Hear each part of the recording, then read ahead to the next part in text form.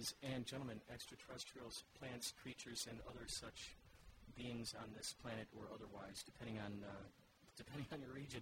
You're listening to Inspirato Projecto here, broadcast from K-Chung Studio, 1630 a.m. Some of you might actually be listening to this in Chinatown, within the 2-block radius that this broadcasts, or you might even be listening to this streaming online, kchunradio.org. And we have two very special people in the studio today. First, I just want to say, this is the last episode that I'm going to have before Halloween. So in a sense, I could kind of call this the Halloween episode. And who knows what kind of things that we're going to talk about on here. We could be talking about Halloween costumes. We could be talking about paranormal experiences. We could be talking about all kinds of cosmic stuff. But you can be guaranteed that you'll hear a lot about the creative process and what drives these two people to create what they create and where they want to go from there. So, which I think is just the greatest, most exciting thing of all, is manifesting your reality into your existence. So, let's see, we got here, it's October 21st, 2019. All right, so Spain Willingham, let's, why don't you just go ahead and introduce yourself first. I'll have you two introduce yourselves to these fine folks. Just make sure you talk a little close to the, oh, and by the way, those of you who are listening, if you have Periscope or Instagram, we're broadcasting live on there right now. So you can actually see this video right now or even later on should you choose to do so. All right, go ahead, Spain, sorry. Well, good. I'm glad to be here. My name is Spain Willingham, and I'm a writer-director here in Los Angeles. And we wrapped a movie called Beast Mode, and we're very happy that it is making the festival rounds at the moment. And it's doing all right. It's doing well, and people are digging it, and we hope to continue with the festival rounds and get it out in the wide distribution so everyone can watch it. That's the goal. Can't wait. I first saw your movie at Kapow, which was such a joy to watch. I mean, it really is like an 80s film. It really is. It's not necessarily a time period given to it. I mean, yeah, there's some cell phones, but you're not really pointedly saying, you know. It's a long-lost movie from 1988 that happens to be set now. Yeah. It's great. A lot of twists and turns, and the acting is just phenomenal, and it's great to see these people in roles that you never normally see them in. Right. I think that's why C. Thomas Howell did it, because he doesn't really do stuff like this, and he wanted people to see that he's also a pretty funny guy, and I think that he would like to do more weird, funny roles, and maybe somebody will see him in this, and, you know, maybe that'll happen for him. But, yeah, he was great. Everybody was great. What a weird ensemble to get, and we were thrilled to get everybody that we got. It was awesome. I was just such a fan of everybody, so it was like, wow, such a cool thing to be in the midst of all these great people. But, yeah, we had a lot of fun making it. It was a labor of love. It took a while because it was self-funded. It's a single camera, you know, kind of throwback movie, and it wasn't easy, but we shot it in stages as I raised money periodically throughout in between, just like some of my old heroes did, like Frank Henenlotter and Stuart Gordon and some of my heroes from the 80s did. So, yeah, we got it made, and I hope that it'll pave the way for me to make my next feature. Was that crazy to direct some of these people and go, oh, my God, they're listening to me. These people are listening to my direction and taking these little notes and now just running with them in this character. And you're like, oh, my God, I grew up watching this guy. Now he's listening to what I'm saying. After saying cut, you know, you're in the back having a little bit of, snacks or whatever, and you're like, so what was it like, talking to Ray Wise? What was it like hanging out with David Lynch? What was it like being on RoboCop? And just, I'm like, okay, well, hey, we got to get back in there. This was awesome. Yeah, I did that with everybody, and, I was like, gosh, why not? And brought up a lot of old favorite flicks with all these actors, and nobody was worried about it at all. They were like, oh, what do you want to hear about? It was awesome. Wow. Yeah. That is everything. Wow. It was great. And some of them didn't get to work together, but some of them knew each other because they were like, oh, Leslie Easterbrook's on this movie? I worked with her back in 86 on this TV movie. So, they all had barely any degree of separation that you found out. But, yeah, it was a weird movie. As you've seen the movie, it is a weird movie. It's definitely a throwback to the 80s. And it is, we had a great win at Kapow. We had a great win in Michigan just recently at Thriller Chiller. We had another best of at Toronto. And then apparently we have placed in the upcoming Hollywood Awards that will be screening on the Paramount lot on the 2nd of November. And I think we've got the San Francisco one coming up, so we're thrilled. Congratulations, man. That's so exciting. It's a funny movie, and we're glad that people dig it. I want to introduce Stephanie here. Now, Stephanie, you're mostly in front of the camera. Have you done any directing before, or had that desire to? I am mostly in front of the camera. Hi, guys. I'm Stephanie Morris Sanchez. I'm an actor, performer, artist. I just love creating stuff. I just love collaborating with other people. Like, even if it's just, like, making a connection at a party and you're like the other night, I was at a party and everybody started talking about Scooby-Doo. And it was just, like, neat to have that common thread, and, like, everyone was, like, kind of thinking about, like, the relationships and the dynamics, and, like, oh, like, was Shaggy high all the time? And, like, wait, Fred was wearing an ascot, so maybe he wasn't into Daphne. Like, maybe he was into Shaggy. Or, like, why was Scrappy walking upright? You know, Scooby's Scrappy. But it's just, like, fun to, like, have that common where you start, like, you know, jumping on top of each other and getting excited about things. Yeah. That's what I love to do. Yeah. You know, like, just getting together and getting excited and, like, yes-anding, like in improv. So I've done mostly in front of camera stuff, but I have been writing the last couple of years. I wrote my first screenplay last year, and I'm working on my second one. So that's a newer territory to me. So I'm, you know, honing my craft, but I feel like I have a knack for storytelling, and I think even just coming from an acting background, it's easier for me to write for other people's voices because I have such a expanded empathy that I'm used to, like, lending myself to feeling into other people. So it's easier for me to, like, write dialogue or... So it's easy for you to jump into each of these characters. It is, because I want to. Kind of like, I think most artists are curious about humans. Mm-hmm. You know, we want to see what their experiences are about. We want to not just, like, watch it, but we want to experience what they're experiencing. We're, like, willing to lend our hearts to other people.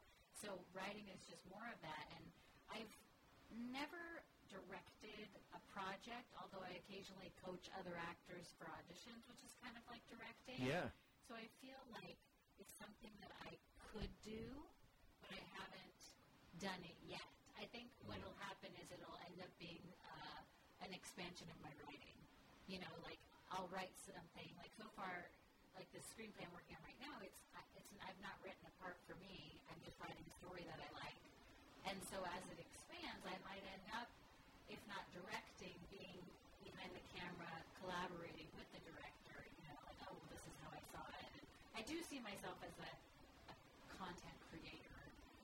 So you said that you haven't written yourself any parts. Well, I have, but nothing that I've actually developed. Like, I've done quite a bit of writing of, like, shorts and sketches and things. And in the first screenplay I wrote, I do have a part in that, but it hasn't been developed. And the second one is about, I served in the military. I was in the Navy, and during the current war, and so I've never wanted to write about it. I've always been like, yeah, because our own experiences always feel like not that big of a deal, because we did it. We're always so much more inclined to appreciate other people's experiences. It's like, oh, I did it. It wasn't a big deal. Whatever. I'm over it. I don't want to talk about it. But now seems like the time to tell the story, you know, in that we're moving towards stories about women. And this is a woman in a man's world. And there's adversity. And so it's like the right time for the story. And whether I want to tell it or not, people want to hear it. That's, I keep getting constant inquiry and like, you should write that, you should write that. So I'm finally writing it. And feel free to like squeeze in and chime in here, Spain, because I don't want to, we should probably just become Siamese twins so that we can both talk, because I don't want it to be like I'm talking and you're not talking. No, this and I don't have personal boundaries, so you can get as close as you want. You can get as close as you want. So yes! So, so what? I mean, in this day and age, like in terms of like cameras and like Steve Soderbergh is shooting stuff on iPhones now. He shot a feature film. He's shooting a TV show. Oh, he retired. Well, what's great is that What? Then he retired. I worked with him. Oh, you did. I was cast in Behind the Candelabra, cast and shot a scene as a news anchor, and it was cut from the film. But I have pictures with Steven Soderbergh, and I got to work with him, which was pretty amazing because he's kind of talented, iconic. Yeah, amazing. yeah. And I was definitely nervous before going to set, and then when I got to set, it was it wasn't a scene with anyone else. It was just me giving lines to camera. But at the same time, it was the biggest crew I'd ever been a part of. So they ring the bell, or I'm sure from. It's like you graduate to bigger and bigger, and then it's when it's like a giant crew. You feel as a performer more onus on you. I don't want to fuck it up because you don't want to make the crew have to wait longer, do more takes. There's just this feeling of I want to carry this for everyone. And I'm just coming in here to do this little scene, so I don't want to, be the whatever weak link in the chain. So I was in my trailer saying my little news speech over and over and over. And then when I got to set, he's like, "Oh, let's just do a rehearsal." And so I did one. He's like, "Oh, we should have shot that." Okay, just do it 3 times, however you want. So I did it 3 times, however I want, and it was okay, done. I was in and out in 2 minutes, and I felt pretty good about myself because I didn't waste anyone's time. Yeah. That is so cool. And I got to wear a really cool 1983 suit. It was pastel yellow with one of those cute little bows, around. It was very Diane from Cheers. Oh, cool. Pacing thing. They were we can't. Sometimes movies are just a little too long. Probably had nothing to do with you at all. Probably just a pacing thing. That sucks that it wasn't in there. Well, and sometimes when you have 2 actors it was Matt Damon and Michael Douglas, they're going to hold a prolonged stare and use that screen time over my news speech because these are stars. These are stars. Okay, let's see. What do we keep in the prolonged stare? Do we cut out that really ingenious newscast? Michael Douglas did a really good job on that stare, though. There were 2 nostril flares and 0 blinks. Let's keep it. 2 nostril flares. Check out the eye twitch. Yeah, I guess he's mostly TV-ish streaming stuff now. Not really which guy? Soderbergh. He doesn't really do yeah. the theatrical. I guess that's maybe when he said I'm kind of moving away, retiring from that. So that's interesting. But I knew that when he said retiring, I was hang out. No you get way. the itch, man. It's prolific. Yeah, exactly. You can't say that, and then Daniel Day-Lewis about 3 or 4 times. So that is it. What does that even mean, retire? What does that even mean, What retire? does that mean? Yeah. That's a good question. What does that mean? I don't know. Why would you ever want to You're stop not going to create? I don't buy that. Yeah. Maybe I'm going to stop. Maybe I'm not going to put pressure on myself. Maybe that's what retiring means. Is I'm saying it out loud so that I can retreat a little bit. So you're not held if accountable. I feel inspired, maybe it's to let yourself off the hook so you can just so that studios and things won't pushing you, and you can do things at your leisure. Which is really how artists should do. So many musicians and filmmakers have done the retiring thing. Yeah. Most had extra. Oh, really yeah. did. Retired. I always thought it was crazy when bands broke up because it's why don't you just say we're taking a hiatus? Why, you don't go through all the paperwork and actually officially break up, you guys. Someday you might want to the Hell Freezes Over tour, right? With the Eagles. They're we'll get back together when Hell Freezes Over. And it's well, I guess we're calling this the Hell Freezes Over tour. You just gotta go. No, I agree. Well, I agree. It's so interesting because it's interesting that Steve Soderbergh goes back to the independent days. It's so funny. You'll hear some of these big bands, reminisce about the olden days where they were just playing, in a 50 people on a small smoky bar someplace, and yet as they're growing up, they're going, oh my God, someday we're going to play the Hollywood Bowl. So it's funny that grass is greener on the other side type of thing. And sometimes we don't give ourselves that opportunity to really appreciate where we're at in that moment, to really soak it in and really soak it in. true. And it's crazy how that is. Like Steve Soderbergh, the fact that, I mean, I remember reading this article one time where there's a studio that wanted to give him $10 million to make a movie, and he goes, I wouldn't know what to do with $10 million. How about I can do 10 $1 million movies? He's like, how about that instead? I prefer that. That's how I feel. Right? You know, if somebody was like, oh man, here's 10, that would be my reaction.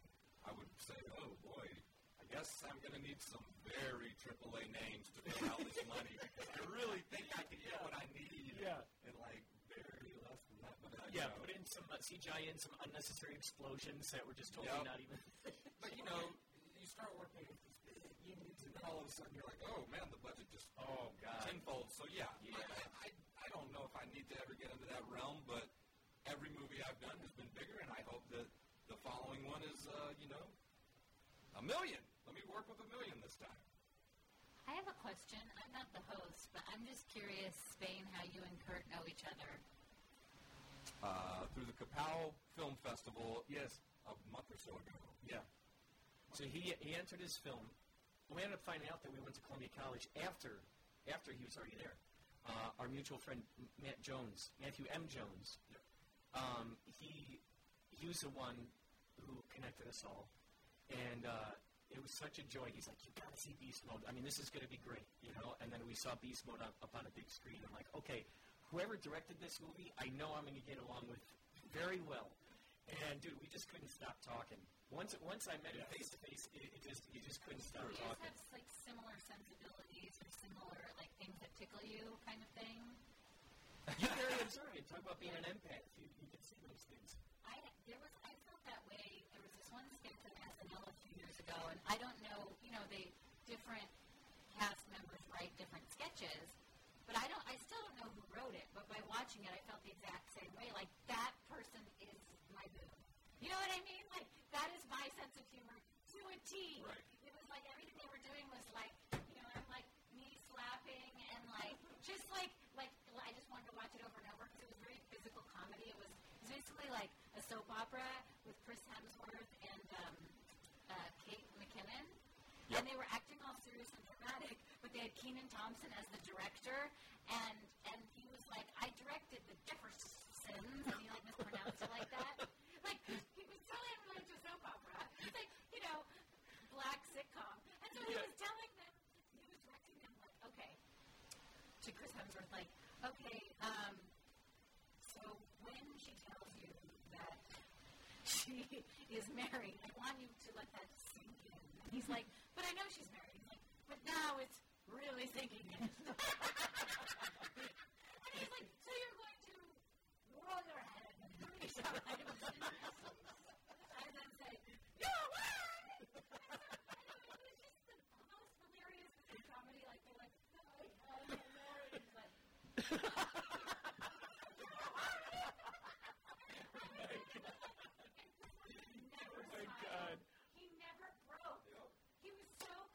That's admirable. Oh, yeah. Because he was the whole time like, but not laughing, just being crazy. Yeah, and Kenan Thompson was so great. He's like, what was it? He's like, I want you to. He's like, it's like a coin purse. You're going to snap it shut, just like a coin purse. And he's speaking of metaphors, like how they were going to perform. You're going to snap it shut. Anyway, well, I'll have to send you. That's incredible. And I'm totally misquoting it, but those are some of my favorite Saturday Night Live episodes. Like those actors that, particularly the olden days with Bill Murray and all those guys, because they wouldn't break character. If they did, it was very, very rare. Right. It wasn't until later on that you saw the actors kind of self-aware. Right. Going, that's embarrassing. Yeah. Yeah, like Adam Sandler was always giggling. Oh yeah. He was always breaking. And then Chris Farley was always making everyone break. Oh yeah. Because Chris Farley, was like massive energy. He was just like a burst. That dude was just a burst of a lot of stuff. Yeah. He was my favorite, actually. Around 89, 90, 91, those are the days when I started watching, and it was such a joy around the late 80s, early 90s to watch that cast. And, there's some great casts in the late 90s too, but there was an age, as everyone knows, between like 88 and like 95, it was just unbelievable. Totally. And that was, everyone's dream. If you were into comedy like was back then. Yeah. And then in Chicago, during the Columbia days, I got a sketch group together, and we did a late-night Saturday sketch performance at the Lakeshore Theater. Wow. And it was great. And we did that for a few seasons, and then I did a little bit of Second City, and then I went to San Francisco and started doing video games. But yeah, a lot of sketch in my background, improv as well, but I was more like a sketch director, writer, and also one of the main actors. And loved physical comedy, loved doing that back in the day. Would maybe do it again, like a Broken Lizard, get a gang of cool comedians together, whether it be here or somewhere else, and do a movie together. Be awesome. Yeah, I'm such a sucker for physical comedy. Yep. That's like physical comedy is kind of, I guess, that's what gets me rolling. Like a lot of times people will tell a joke and they're like, that was a joke. And I'm like, I know. I got that it was a joke. Yep. But it's like then if somebody did something like that comedian Sebastian, do you know him? Mm-mm. He's an Italian comedian. He's like always doing all these funny poses. He does a lot of like kind of mocking growing up Italian. Wait, I think I remember that guy. Was he talking about the Stanka? He's like, He was so excited. Yes. Oh, I love that guy. He acts everything out. Oh, he That's does. kind He's of so my good. sweet spot with comedy. Is I like to see people who are very demonstrative. Yeah. That's why I loved Chris Farley. Like people who just get their bodies into it. And like I grew up watching I Love Lucy. Like that's all physical comedy. Like Yeah. ridiculous. Totally was. Yep. Yeah. I grew up watching a lot of Marx Brothers. So, definitely a big fan of that age. And, I don't know, watching those guys grow at a young age, I think it got me going in that direction as far as trying to make people laugh. That was always my big thing. Stand-up comedy, I can't stand there with a mic, with a light shining. I can't see them. I can only see a bright light. And I can't really do it. But when it comes to sketch comedy, where you rehearse a little 5-minute sketch with other people and you get it and you've got some props, and then, okay, we've got this 70-minute show with 10 sketches every Saturday. Okay, now that I'm better at. But when it comes to holding the mic like some of my friends do, stand-up, like she said, if I'm moving, like I'm always, I'm making people laugh. It's not static. It is movement. I am very physical. I am very physical.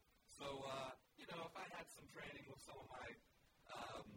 of the wiser people that have been doing it for years, maybe I could do some stand-up. But, standing there with a mic, it's weird to me. It's very foreign to me. I don't have a lot of experience. I love checking out a good stand-up comedian. And as you say, when they're just static, they have to be very hilarious, because when the guy is doing things with his body and acting out some of the things he's talking about, it's a lot funnier for me. It's a lot more my comedy. And, I've always thought about doing stand-up, but again, I would have to I can't just get up there and start chatting, I have to really have like a set list at my feet with like a word that I can, I'm just, it's people are like, man, you're funny, you should do stand-up. It's like, nah, just put me in a movie, it's kind of like one of those things where if someone tells you that, you should be a stand-up comedian, they're saying that when you're already in the moment, kind of in a groove of something. It's like correct. You're not pre-planning, trying to make somebody You're laugh. at a party, you're making a bunch of people laugh, you should do stand-up. Yeah, right. Now there's that pressure. People like 15, 20 years to hone their act, like even you watch Louis C.K., who he's hilarious, and he's so funny that he can almost get away with anything, and he says some horrible things, but he's so funny he can almost get away with it. And but you look at his stuff like in the 90s, and he wasn't that funny. Same guy, but he just hadn't honed his craft, like any craft. Yep. It takes so much practice to kind of, because it's also stand-up comedy, even though they have their stories, it's still an improvisational form of art. Mm-hmm. In that if something's not working, they got to be in a symphony with the crowd. It's a give and take. It's not like there's a wall there and I think that's any art, since we're talking about art and process, is you kind of have to be in symphony with whoever you're working with, whether you're directing and you're working with actors. You can't do it. In my mind, it was this way. You know what I mean? It's like, well, it's not that way now. You know, and the same thing with who you're working with. Yep. Like if somebody, if there's like, a script and your scene partner is totally off, like when I say off book, I don't mean memorized. I mean they're making up the lines. Yep. Well, you just got to go with it. And be like, well, our conversation is about our kids, so I'm not going to worry about the fact that they're saying whatever the hell they want. I know what the heart of the scene is, so I'm just going to improvise with them. If they want to, have a monologue that's not written, then they're feeling it. I'll let them feel it. And that's what's good about the sketch comedy aspect is that you have the people that you can bounce off of. You have those people that you gain this synergy, this harmony where you know that there's almost like that invisible volleyball that's bouncing between all of you. And you can kind of tell when it's time to enter and when to sit on the side and let them jump in. And people don't hog the ball. And you can feel like sketch comedy is just the best ever. I was in a few of those in Chicago. And I'm reading right now this thick book. It's called Ensemble, and it's all about the Chicago theater. It's all about all of the Chinese theaters that started sprouting up there, and there was no competition. It was pure cooperation.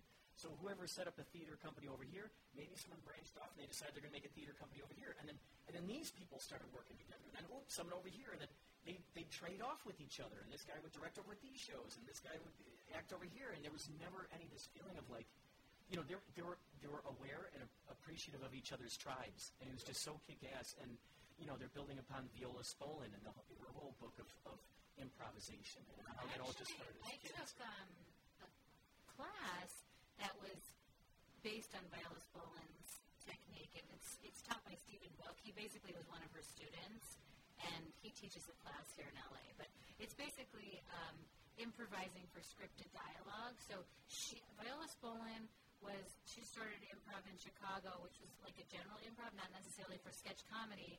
And then Second City was born out of that. And I think that was started by her son, Paul Stills. But have you read about some of that in your book? Yeah. So this is like ringing bells. But she was all about just that acting is an improvisational thing. And really that's what life is. Like everything shouldn't be by rote. Even if there are lines that are scripted, it still should be happening in the moment. Not like, and then I get really angry and I do my fist just like this. Yeah. You know what I mean? It should be able to happen spontaneously.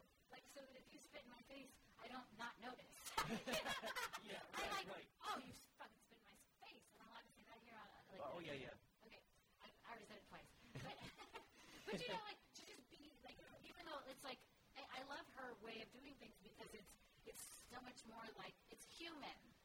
To acting is improvisational, like it's happening right here, right now.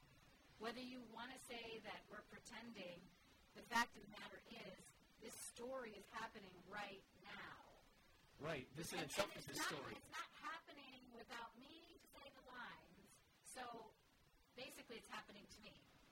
Yeah. You know what I mean? Yeah. Like I'm not separate from what's happening here. Yeah. And as a kid, we got that. Oh, but yeah, as yeah. adults, everything's all like this construct. As kids, if we were a dinosaur, we were a dinosaur. It was serious. Yeah. And everyone, there was no okay, what are you doing? It was just purely you're jumping into it. Yeah, and there was lava, if there was lava. It absolutely was, and you did not want to touch the floor. No. And it was serious. Yeah. It wasn't like who's watching, and we can decide if the lava's really there depending on who's watching and how we look. Wait, is like, how does my makeup look? While I jump from bed to bed. As a kid, you're just all messy face, dirty fingernails, and then, you're pure. It's like organic play. And I think that as artists, the closer we can get to that, our roots of the childlike spirit, the child's play, the greater our art is. Absolutely. That's so interesting because that's one of the things that keeps coming back in this one book is that, they're constantly trying to reset everybody's minds into that childlike mindset. And these people were just so hungry to be creating in the theater and helping out no matter what. Like, oh, you need help with the lights? Okay, I'll totally help out with the lights this time. And the person who was just helping out the lights, now all of a sudden they're on stage, 10 minutes later. And they were just so excited about being in that childlike state of mind. That's the thing. It's like when you got the pure spontaneity and the pure, yes and spirit, and then you got the over-analytical and over-critical people over there standing there with their arms crossed going, well, is that right? I don't know. And it's the difference between a film critic who's sitting on the couch, who has the luxury of just going, well, you should have done this. Well, you should have done that. Well, it would have been better if you did this. The difference between that person and the person who's actually just making the art and going and hanging on for dear life, just going, okay, I don't know where we're going, but I'm hanging on. Let's just see where it takes me. And there's something really exciting about that when you let it surprise you, when you let it show you something that you never even knew was there. Do you find that when you're on set, when you were doing beast mode, we're like, what the heck? I wrote this and then he just said this awesome line that totally fit his foreshadowing for this other thing that I had planned that I didn't know about.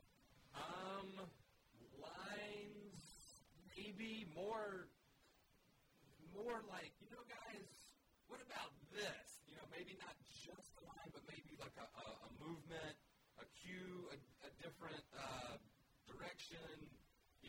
I've only done it a few times. We're dealing with people on set that have been around for decades, who have been on mini sets, who have had the presence of directors that have gone on to, to be some of the greatest of all time. It's just like, wow. So I'm definitely down to take advice and cues from some of the legends in the industry, or not, or just some person who's the first time they've been on the set was this day, and they might have some cool idea.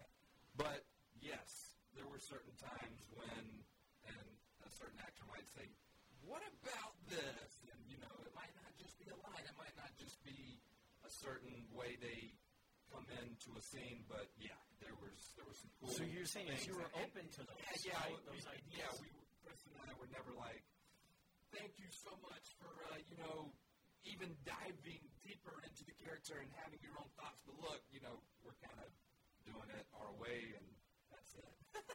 Can you imagine? No, I'm sure. And it's beautiful when you guys bring in those ideas, right? Yeah, absolutely. Because that showed us how much that they cared for the project, and they really took to their characters. Like, C. Thomas Howell became this dude, Breen Nash, this weird producer, he became that guy. And again, CT doesn't do a lot of weird, kind of zany roles like that, so to wrap his head around a kind of comedic role was different for him, and it was fun to watch. Stephanie, are there specific roles that you think, like dream roles, that, who better to write them than yourself since you're a writer, but are there specific dream roles that you think that you'd really, really like to play? Maybe a superheroine, a spy, a scuba diver, I don't know. Is there any sort of role that you go, whoa, I can really sink my teeth into that? All of those. All of them. But, next question. So, Spain, tell me about Well, honestly, it's not so much necessarily the specific role. It's more like when I watch a movie and something resonates with me to where I'm deeply moved, a movie or a TV show. Like, for example, Fleabag. Have you guys seen Fleabag? Is that a TV show? Well, season 2, it's not even necessarily the whole series. Like, it's a great series, but, it's not every moment. But there's a relationship between this priest and the main character, Fleabag, and it's just a genuine connection. And what Phoebe Waller-Bridge created, in that she wrote it, in that connection she created, is so real and so human.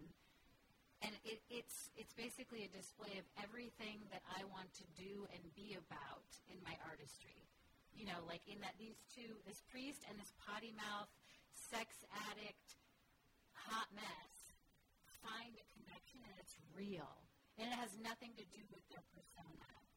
And it's love, and it ends up being like, it doesn't, go, I don't want to be a spoiler, but, it's not about, like, being attracted to each other. It transcends that in that it's a real connection, and it's just so, like, palpable watching it, and when I connect to something like that, that's when I go, that's what I want to do. And it's not necessarily about the role, it's that I want to tell the stories that I feel connected when I'm playing it out, and that I'm able to step into something and channel something that people watching can feel and experience for themselves. Because so often, people that are not artists or are not expressed or are not comfortable being vulnerable don't have an outlet because they're not comfortable saying how they feel, writing music about how they feel, singing about how they feel. Not everybody's comfortable expressing, but they can sit down and watch a movie, and they can allow me, the storyteller, to feel and experience things, and because they're watching, they can experience it too, and it's healing. There's an actual physical thing that happens in that when a person's really going through something, I'm not talking about bad acting, but like if I'm really experiencing something like joy or excitement or passion, what happens is that the person with me will experience that too, because we have this thing called mirror neurons. And so just by being in my presence, if I go through something, you go through it too. And that's what I want. Like I don't take myself seriously, but I take my craft seriously in that I want to be good at it so that I'm available as a vessel so that I can tell people stories so that other people can be seen and felt and heal. And entertained. What's Not interesting just, also, I like all the levity we were talking about earlier, that's healing, but a lot of times it's healing because at its source is the truth of life, the pain of life. When we laugh out loud at a comedian, a lot of times they're expressing something really painful, and we laugh out loud because of the truth. Because we're like, yes, I get it, yes. Right. We associate with that, we reflect that in some way. Like, I know what you just said. Right. That totally, I couldn't have the bravery to say that out loud, but you just did. But the reason you're laughing out loud is because it's true and it resonates with you. Yeah. And so, to specifically, I love telling meaningful stories. Like Spotlight, that movie was about what happened in Boston with the priests and how they sort of, the Boston Globe, is it? The newspaper journalists basically went undercover and sort of found out that the extent of how the priests were, molesting and how the Catholic Church knew and was covering it up. And so those kind of stories that make you think and wake you up and make you talk and make you, really look at things, I like those kind of woke stories, And then also just, I'm a child myself, so I love, time travel, meaning, not literal, Back to the Future, but, if I can go back to the 60s or the 70s or, 1920s, I'm obsessed with, going back in time and, appreciating and experiencing our history and our past eras. So those are some things, I guess. So having said that, this is interesting because Spain, did you write Beast Mode as well? I did, yeah, with the help of Buddy. But yes, I wrote it, and then my buddy came in and we wrote it, and then my co-director was like, let's one more time, and then we were able to shoot it. So this is what I'm curious about. So to piggyback on what you just said about, writing, first of all, from the perspective of acting out a character that's on a script and bringing those real elements to them, how do you even write that in the first place? What kind of process do you go through in writing a character that, poetically says something? You can squish, maybe 10 pieces of, amazing poetry down into 2 little lines where you're going, that really just said everything I could have said in that 5 or 10 lines. I had to beat this obsession with the industry out of me. The movie before this and this one are industry movies. What I mean is they're like movies about filmmakers. And as a filmmaker, not a super experienced one. I've only done a few movies, but as someone who's been obsessed with cinema my whole life, I wear this shirt because I saw this in '86 and it changed my life forever. I know that was it for me. I want to be a horror director. And I never strayed once from '86 until the first time I started making movies. But, it was so easy for me to just, it's fun. It's just it just comes right out when I write these things because I guess they're just up there. I mean, watching every single freaking horror movie ever made from 1980 to now, and plenty in the past too, of course. But I was born in the early '80s, and I remember the newspaper ads, cutting them out and putting them in certain parts of the house so that, please, Dad, Mom, please take me.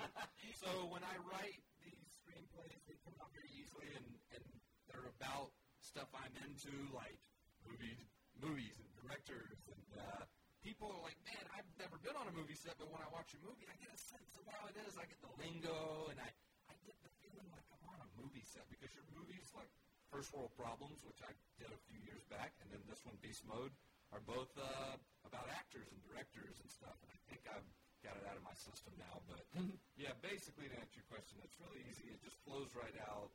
I don't have any great – I'm not like some – I can't write these amazing lines like, wow, man, blowing my own mind here with these prose. Like, nah, we're just having fun.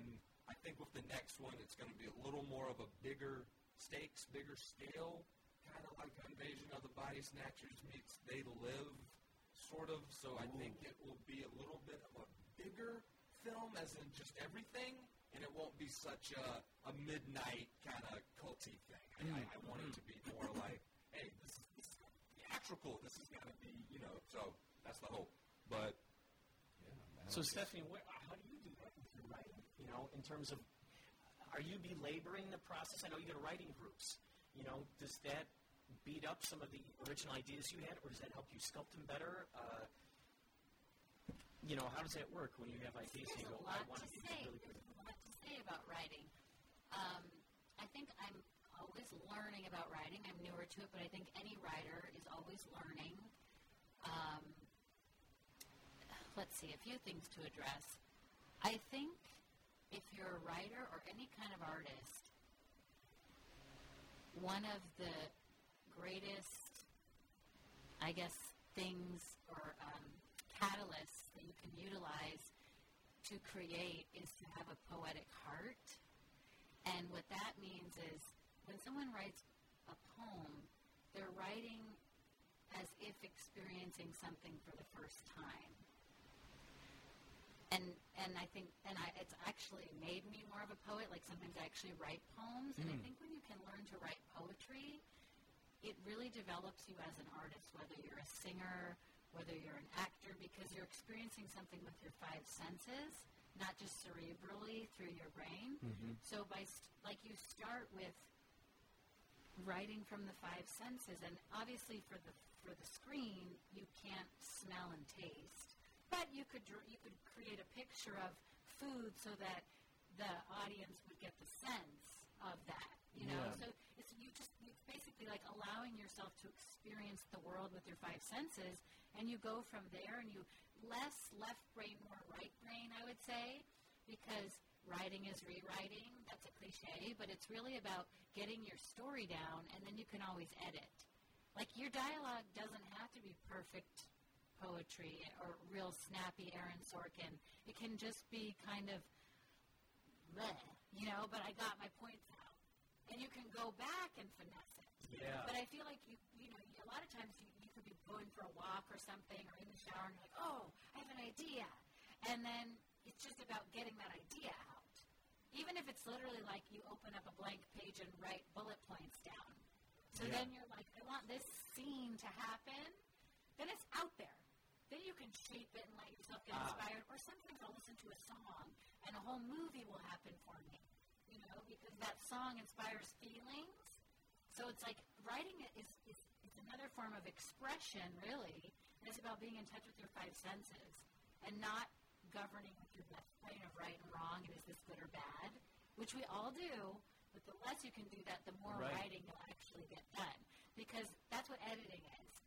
You just let yourself fly, let yourself have fun, and then you can put on your other cap and be like, okay, typos, okay, this is lame, but let yourself have the fun and the freedom, because you can always delete stuff. Yeah. Or change it. So that's my 2 cents about it. Well, it's interesting because, there's this idea that, you hear a lot of actors going, oh my God, I really didn't even have to do much character preparation or anything. It was all right there on the page for me. It was written right there. I know exactly how to play this character, thanks to how they're interacting with the other people, thanks to the specific word choices they're using. And you're going, oh my God, whoever this writer is, they're brilliant. They just gave it all to me right there. When you're writing, are you imagining, like, giving that, in a sense, as a gift to the actors, or are you just trying to, I'm trying to think about how the heck to even word it, but are you trying to, like you just said, okay, you just get it out there and later on you can edit it. I know what you're asking. So I don't necessarily know who's going to play it. If I was writing for somebody, then I would embody them. And, like if I know you and I'm writing for you, I would embody Kurt. And it would probably be really enthusiastic with a lot of mannerisms and cool and, like, that's so far out. And, like, I would just embody you. Right. And the dialogue would come from me feeling into you. And I might have to change things. Oh, that's interesting. But, like, I would embody you, and it's almost like I'm a channel. And that's also where I feel like that's where spirituality comes in, too, and that I'm not even writing it. Like, I'm literally just allowing it to come, in that I'm like standing in Kurt's shoes. I'm talking like Kurt. Like, I don't have his accent. Slight, moderate accent. But I know what he's like. He's so excited about life. So everything is, it's crazy, the coincidences and synchronicities. Like, I know Kurt, I know your essence. Yeah. So I would just, and then I can, change it or make it more clever later or have someone else look at it and make it more clever. But I literally, like, embody that person, like, whoever they are. Like, I don't even know this gentleman right here. But he is getting some amusement from us right now. So I might be able to write, these are interesting people. They're awfully fond of themselves. Write something. So that's how I write other characters, is by, like, embodying their essence, whether it's for a person or whether it's a character I've created, like, this is a snobby Beverly Hills mom. Then I'm just literally like, I'll just embody it, and the dialogue comes out of that. Oh, that's such a good... So that's sort of where the acting comes in. I'm so, like, so ready to jump in and be that person. That is cool. I mean, that's the essence of being a shapeshifter. So, Spain, for Beast Mode, you had a multitude of characters in there. How the heck did you... And they each had their own personalities. I mean, yes, obviously the actors who came to play those characters brought their own thing. However, just the dialogue for each of those. I mean, what did you do to try to separate those in your brain? Or the first read-through, you're sitting with all these actors, and that's one of the first times when I can really finally give some actor subtext about who these characters are and where they come from. Jimmy Duvall is playing two different people, and, they're pretty different people, so, you're trying to talk to him about how big of an a-hole Uncle Saxton is, and quite the opposite of the gentleman that he's playing that happens to look like Huckle, whose name is Michael, and but you never really, so CT Howe, you tell him, like, look, you're not one of these cutthroat SOBs in Hollywood that's just like, the typical, just a-hole agent or manager or producer. He's more charismatic, and he just wants to get these movies done, and he had a big bomb with the old movie that, was one of the biggest bombs of all time, and he's trying to get back on track. So you just have fun. It's one of the first times you get everybody in the room together when you're having that first read-through, and everyone's like, okay, I've read the script, I know my character, but tell me about him. And, you talk about their past, you make up, a mindset for these people to get into and hang into for, the duration of the shoot. And, it's a lot of fun coming up with all these weird characters over the years and previous movies, and this one especially, because we've got everything. We've got, the TMZ style reporter, we've got the Hollywood hot shots, we've got the gumshoe, we've got the actors that, like I said, it's like a melting pot. For each of those characters, did you have a whole history written for each of these guys? Because, they're pretty detailed. Nothing that I wrote and gave them, like, this is the history of nothing like that, but we definitely had conversations when I thought, this is probably what Huckle Saxon would be doing on your typical night. This is probably what your counterpart would be doing. He would probably be home eating cereal, watching an old rerun of some 70s sitcom that he hadn't seen since he was a child. Hopefully Three's Company. I was thinking Three's Company, probably. So, it's fun. It is fun to talk to the actors about who they were, who they are, and they appreciate that. I'm an actor. I'm also a director, so I know how to speak to some of my fellow actors about coming up in the scene, and it's just like, okay, there's lines on a sheet of paper, but what are we doing? How are we moving? Who am I, man? I love getting into it. And that was some of the fun things we did in Columbia, Chicago during my years there when I'm taking directing classes with actual film directors. So that was cool. It was great, and it brought me a lot of guidance years later when I got to direct features. So actually, you just reminded me. Okay, so that's right. So you directed it, you wrote it, and you also had that. I was Huckle Saxon. I'm sorry. Huckle thing. Saxon was Jimmy. I was Hampton Russ. Well, how do you do that sort of Mel Gibson thing, like in Braveheart? Like, how are you not adding your own performance while you're doing this? I was kind of a supporting role in Beast Mode, but I did direct First World Problems a few years back, and I was the co-lead, so that was harder. How do you do that? Okay, I'll tell you. In Beast Mode, Chris Freeman, my co-director. Oh, so you had a co-director. Thank God. Was he also your co-writer? Yeah. Yeah. That was my next question. Was it? Do you think it's easier? And I want to ask you as well, Stephen. Do you think it's easier to have a co-writer to be able to bounce ideas off of? Chris is a genius when it comes to pacing and getting your acts in order so it's formatable for you to shoot. And he's a genius at that. I'm great at coming up with cool ideas, but this heap of paper that I'm holding that you call a script, we can't shoot this. But once I help you, Chris comes in, and now Drew and I have something that we're really proud of. Because, that's important. Because when you have two people sharing responsibilities, like I'm helping with gore effects and all these things, and Chris is over here with some of the actors, and then we might switch, and Chris is helping with a location and pinning it down and getting all these permits and all these big things, and then I'm over here with the actors going, all right, let's rehearse. So it's great. I did not have that on the first two films. It was just me directing. So when I'm doing First World Problems back in San Francisco, back in 2011, 2012, it was a lot harder. You've got every department head going, like costumes, makeup, sets, electricians, asking you all these questions. And I'm like, guys, I'm rehearsing. I'm about to be in the scene. God. It was harder. It was a lot easier when I was. That's a lot to juggle in the back of your head. This time in Beast Mode, a little bit more of a supporting role. So yeah, it was insane. I thought about the Mel Gibsons and all these people who've done behind and in front at the same time. Oh my God! I actually saw a Q&A with him, and he was talking about it, and he was saying that he's just been in the industry so long. He's been in since he was a child. He was on Little House on the Prairie with Michael Landon. That was his first job. And Silver Spoons. Yeah. And he said he's very humble in that he was like, well, I don't know how great my acting is because I'm in the scene and I'm also directing it while I'm in it. But he also was so he's basically saying, I don't know how great I am. This is what I'm doing while I'm acting as I'm directing it and watching it.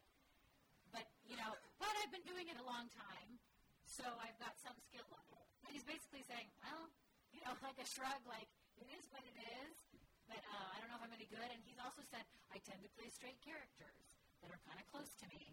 He's a very, very humble, but he seems like such a cool guy. So nice. He's exactly how he seems. That's the good news. Now, with your writing, do you want to have a co-writer? That's what I want to ask you. I was going to say, do you think that'd be helpful?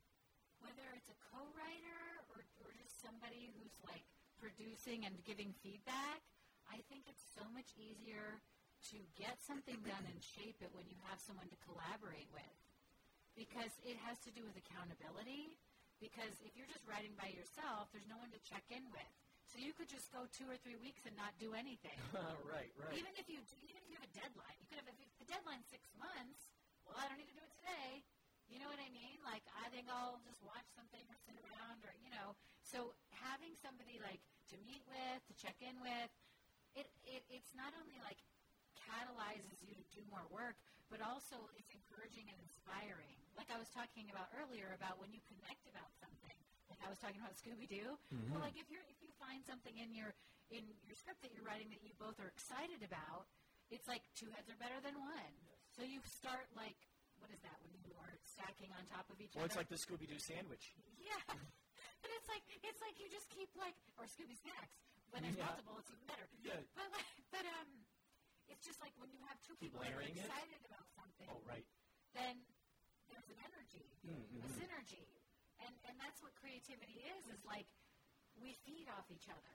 It's how we make a movie, it's like there's this idea, but then there's so many people that contribute and amplify essentially what our little kernel was.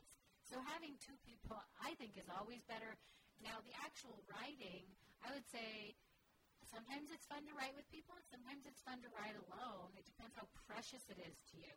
Yeah, you usually write a little, and then you send it, you email it over to your co-writer, and then you go back and forth, and then it's very important. If you live 3,000 miles apart, if you're in California and he's in New York or Atlanta, yeah, it's tough. But most of when I've written with people, we live in L.A. We don't always meet when we write. I'll write a few pages, he'll write a few pages. We're emailing back and forth, and then a Saturday or two have passed. We need to meet up and talk, and it's all about bullet points, like you were talking about earlier, and note cards, and getting it all on a whiteboard. It's just constant work. I think it's helpful to have someone to work with. It's just like, when you're a couple and you have to run errands. Somehow it's like not work when you have someone to do it with. Yeah. When you have to do it by yourself, it's like, I have to go to the grocery store. Whereas if you're going with your honey, it's just like everything's an adventure and like, da-da-da, you're floating down the aisles, It's not like so tasky. Mm-hmm. It's with anything. We're communal beings. So just having someone to check in with and skip along the screenplay with is helpful, especially when you hit like sticking points or like when you're stuck, to have someone to talk to like, or even someone to commiserate with. It's just like having support. Mm-hmm. Even if you end up writing the whole thing yourself, it's still great to get someone to get notes from or to check in with regularly so that you don't go too far off your path before coming back. Right. Like if, let's say, you like, sometimes you could really you could lose sight of what you're trying to do. Like maybe you've written some great scenes, but you've now left the main character out. And it's about the main character. So sometimes you just need like a sobering voice to be like, hey, that's really funny, but you need to throw it out. Like if you,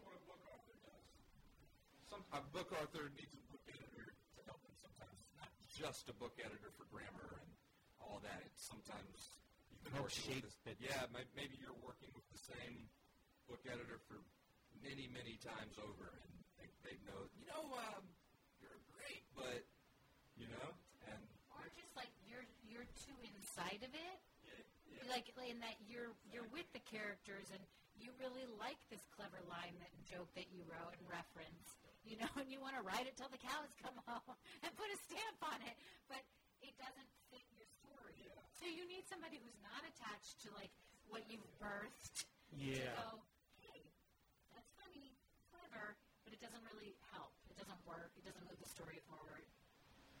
You need those sobering moments of tough love from some of the people that know you best to go, hey, man, like, we kind of all make the best project. So when you wrote your character in Beast Mode, did you know that you would play that character beforehand? Or were you like, what the hell, I'll play that character? I guess probably by the time we got there, I was like, yeah, this Hampton, I think I'm going to play him. Yeah. I don't think in the beginning, but I think by the time the script was done, who's going to play who? Well, we're thinking about this actor for Brain, and we definitely had a lot of people come up before we landed on CT. We know CT, but before we called him, we definitely had some cool people in mind. And for everybody that's in the movie, there was we had like our wish list for every character, and we already started the same for the next, and it's so much fun. pre-production is so much fun when you're writing and putting together wish list for cast and where do we want to do this, what makes sense for the location, what looks the best. Yeah, it's absolutely fun. That's what we're doing now. Speaking of deadlines, I think early to mid-February, I better have the next one written. I think that is a good time because, there's a project in between that's coming up that I think we want to shoot, and that puts our next feature, hopefully, in a late 20, early 21 window. That would be great. And that gives Beast Mode some time to come out and let people check it out, which we hope. We're talking to some distribution people now. But, yeah, it is definitely fun to come up with names of characters. If you go to my IMDb and you click on my old movies, you will see some really strange character names in my first films. Even more so than Beast Mode. Beast Mode was even Breen Nash and Huckle Saxton are pretty weird, but, man, the lead of First World Problems, his name was People Persons. Oh, my God, that's brilliant. That's part of the fun is finding, I like digging into the old-time names from, the 1800s and going, ooh, we haven't heard Larchmont in a while. Walt, when was the last time, you hear these interesting names. Your last name, Willingham. That right there could be a first name. Interesting. Maybe. Interesting. Yeah, Willingham. Willingham Wiltern. My first name is Jackson. Oh, Jackson. That's your real? My name is Jackson Spain Willingham. Oh, gotcha. Good solid name. Very solid. So Stephanie, you don't have any plans to, or do you now that maybe we've had this discussion today, to write your own project for yourself? I would like to.